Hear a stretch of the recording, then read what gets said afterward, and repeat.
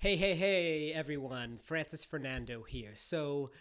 In today's episode, I want to talk about the biggest question, the most popular question, the number one issue that all real estate investors have. And here's what that question is: I don't have money to invest in real estate. How do I do it? So, hashtag how much will I make? My focus is helping people in wanting to invest in multifamily housing that work full time. So they've got full time careers and they are looking at investing in real estate as a path towards creating wealth. Hashtag how much will I make? As you know, my mantra is this: keep your full-time job. If you love your job, keep your full-time job. There's so many messages out there of people trying to convince people to leave their jobs and invest in real estate as a sole following. I don't prescribe that. Here's what I prescribe. I prescribe keep your job because it offers you the dignity, the stability, and the ability. Three important words. Your job offers you the dignity, stability, and ability to live the life that you are living right now.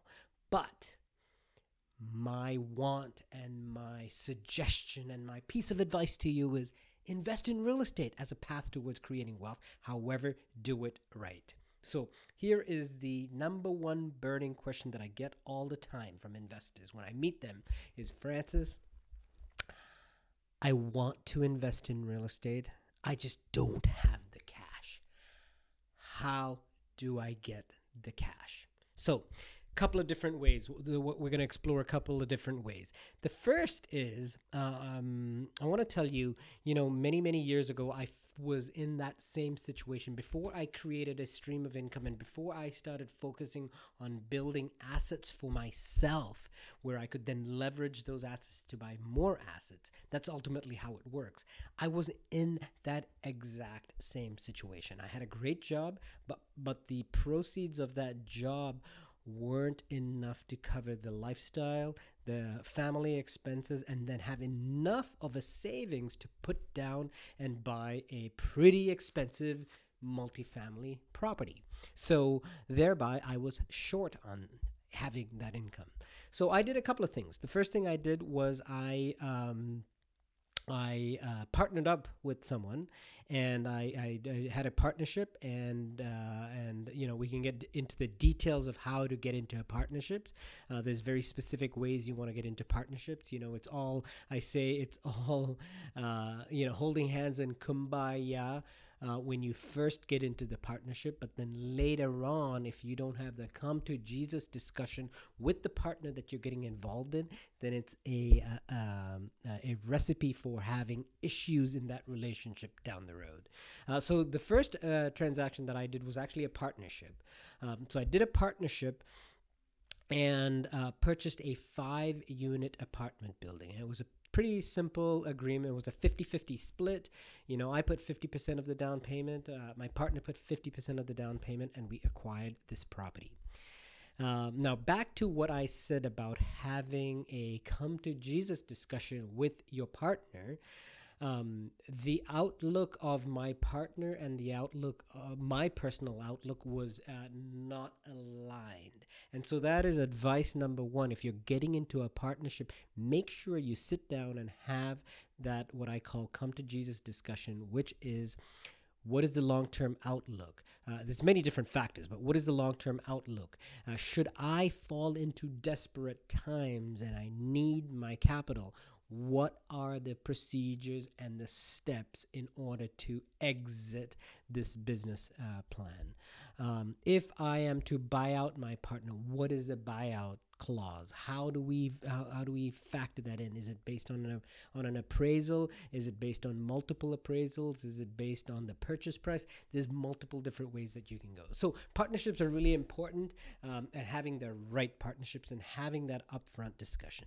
So needless to say, we did not do that. We jumped into this partnership. We did 50-50.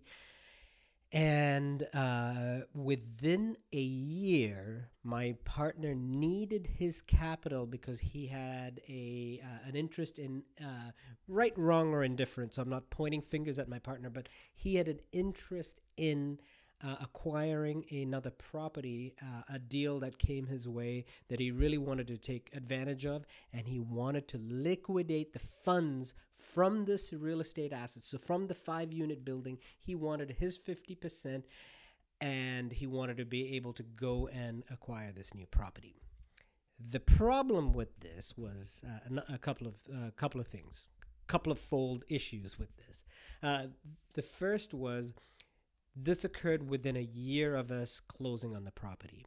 And usually with commercial loans, there is a seasoning requirement. So there is a seasoning requirement. In other words, you have to have owned the property for a significant amount of time, typically greater than a year, in order to do a refinance. So we didn't fall into that seasoned requirement, so we were short of that 1 year time frame, so we couldn't refi with the existing institution. That's number one.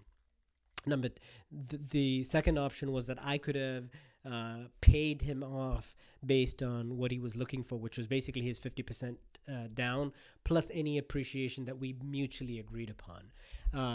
Unfortunately, I didn't have the funds at the time to be able to simply stroke him a check and pay him off so that I could acquire that part. So what I ended up doing was, so my options were savings, which I didn't have, seller held back paper, which is really not an issue in this case because we had already bought the property and closed the property. The final option that I had was to use hard money. And so that's what I ended up doing. I ended up using a hard money lender.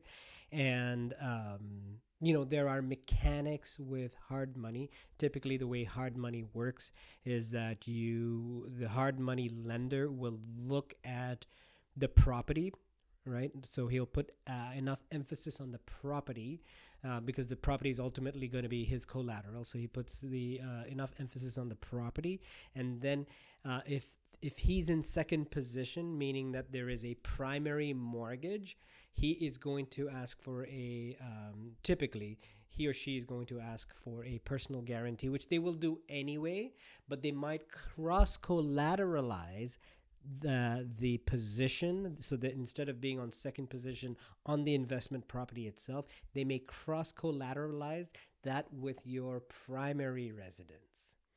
So that's really important. So anyway, I'm getting too much into the mechanics of how hard money loans work, and I will do a separate episode on how hard money lenders work, how they qualify you, some of the pitfalls that you want to pay attention to when you're working with them, how to negotiate with a hard money lender. I'll do that as a completely separate episode, but for the purposes of this video and this episode, it is, I don't have enough money to buy real estate. What are my options? So back to, sort of wrapping up my story. Here are the options. Using your own savings. Utilizing your own savings, which the problem with here's the benefits of utilizing your own savings. When you utilize your own savings, ultimately you're answerable to yourself, right? So you don't have a loan with anyone. You just have your personal money tied up. That's the advantage. The disadvantage, like I said, is that you have your money tied up. So from a leverage standpoint, you're not really leveraging that money well. The other issue with using, your own personal savings is there's a finite amount of money that you have as savings that you can utilize for this. So you want to be, you can only tap into that to a certain, there's a ceiling of how much savings you have unless you are very well cashed. So using, your personal savings is one option. The second option is doing a partnership. And like I said, partnerships, you really want to be careful on how you do partnerships.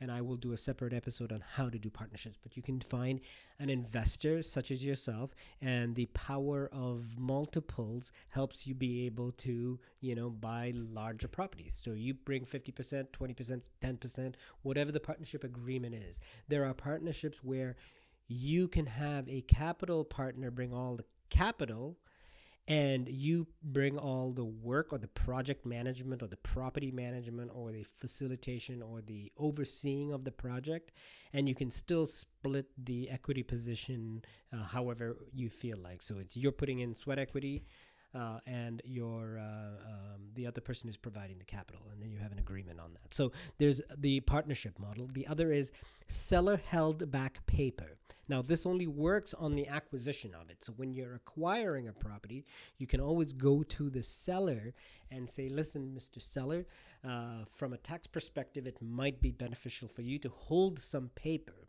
Holding paper means that they hold a second mortgage on the property. So typically, there's multiple ways you can do it. Typically, the way it's done is you're buying a property, an investment property, you need 25% down.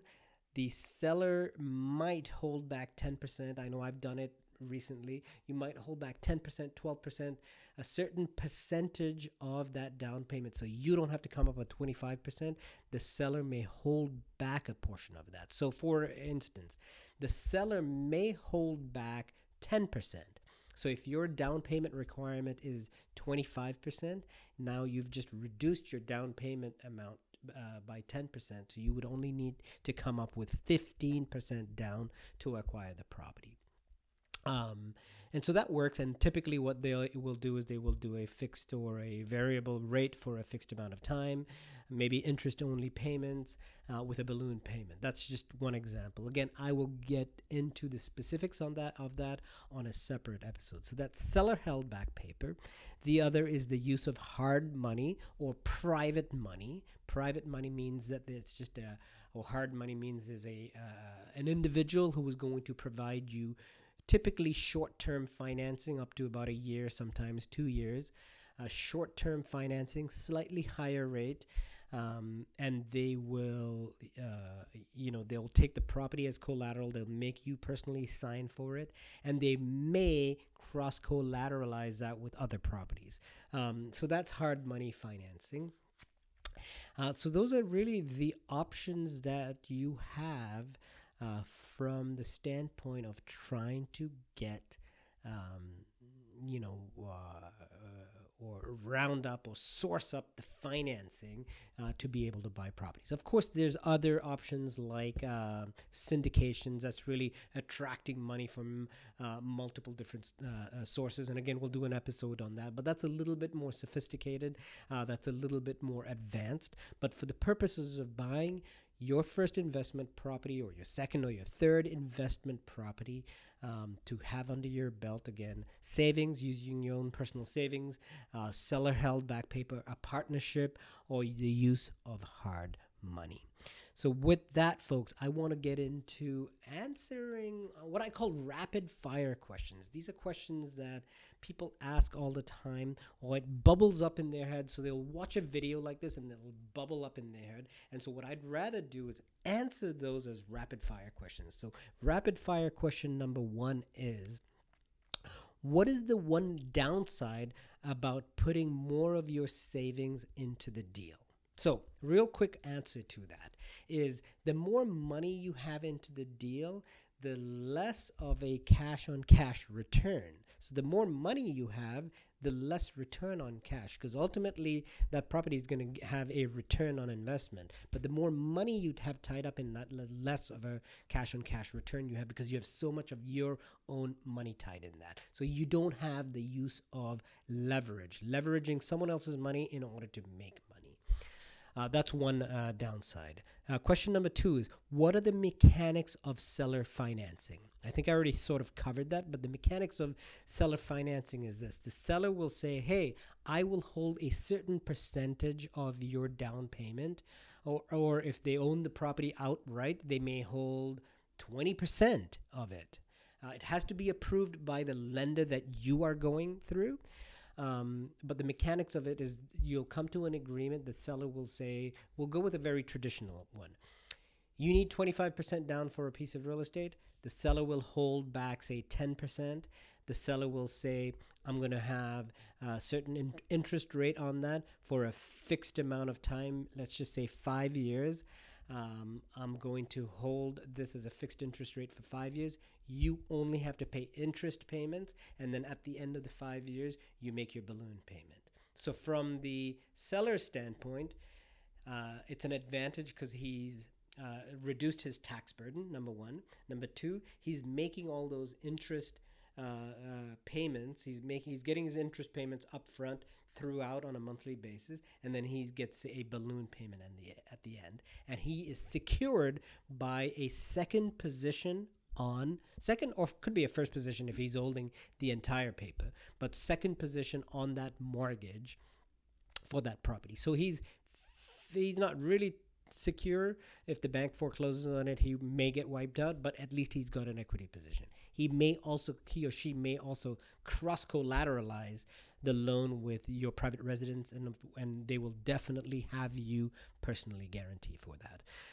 So that's the mechanics of seller financing. The advantage to you from a seller financing standpoint, again, is that you come up with less money for the down payment, which gives you the ability to purchase again, which was really the original intent of this video was, I don't have enough money to invest in real estate. How do I do it? So that's that. That's question number 2, rapid fire. Question number 3 is rapid fire. Question number 3 is, isn't hard money too expensive? And if you can't pay it back, does the hard money lender come with a bat to beat you across the head? So I will answer that. Number 1, is hard money too expensive? Well, it depends, right? It depends on how you analyze. People get so hung up on the cost or the rate of the hard money loan. Oh my God, it's 8%. Oh my God, it's 12%. Don't get so hung up on the rate of interest, but more focus on your analysis. I call it pro forma, and we'll do a separate video on pro formas, but make sure you build in the cost of the hard money lender into your analysis. So if you've built it in and the pro forma is proving that it's expensive, then yes, the answer to that is it is expensive. If you've built it into your pro forma and you are still making money on that by using the hard money lender, then so be it. You're still making money. So the answer to that question is it depends. You've got to run your numbers to make sure that you know exactly how much the hard money lender is going to make, and hashtag how much will you make? How much will I make? Hashtag how much will I make? That's what I focus on. And will the hard money lender come and beat you across the head? Well, of course he will. Now, I don't mean that literally, but I mean that the hard money lender will try to exercise his position if you have not paid for him. And you've got to wear your hard money lender hat and put his hat on and look at it from his standpoint. He has extended an olive branch by giving you money, right? It's your job to ultimately be honorable and be a person of integrity to pay him or her back. Right? So he or she is going to exercise every opportunity that they can to secure their position. And if they feel that they're not getting paid back, what is that? They will start a foreclosure on the property that they have a mortgage on. They may start a foreclosure on the cross-collateralized properties. They may personally go after you. So that's in essence how they're going to beat you across the head, is by exercising the contract that they have written up to secure themselves. They will exercise those protections against you in order to secure their position. So with that, I would like to end this video. Those are some options on how you can round up money. You don't have enough money to buy real estate yourself. I feel that the power of leverage is an amazing thing. It's one of the age-old factors as to why real estate is a great tool. Real estate for me has accelerated my life. I used the power of leverage earlier on in my career to build up my real estate assets greater than liabilities. That was my biggest path, and my biggest want was creating assets, having a situation where my assets were greater than my liabilities. And in the start of my career, I used all these options, partnerships, hard money, seller financing. I've used all of these options in order to build up my assets. The beauty is, once you've built up your assets and you have enough equity, then you ultimately become the banker and you can self-finance yourself. So with that, I encourage you to invest in real estate and ask yourself this question. Hashtag, how much will I make? Stay connected and good luck.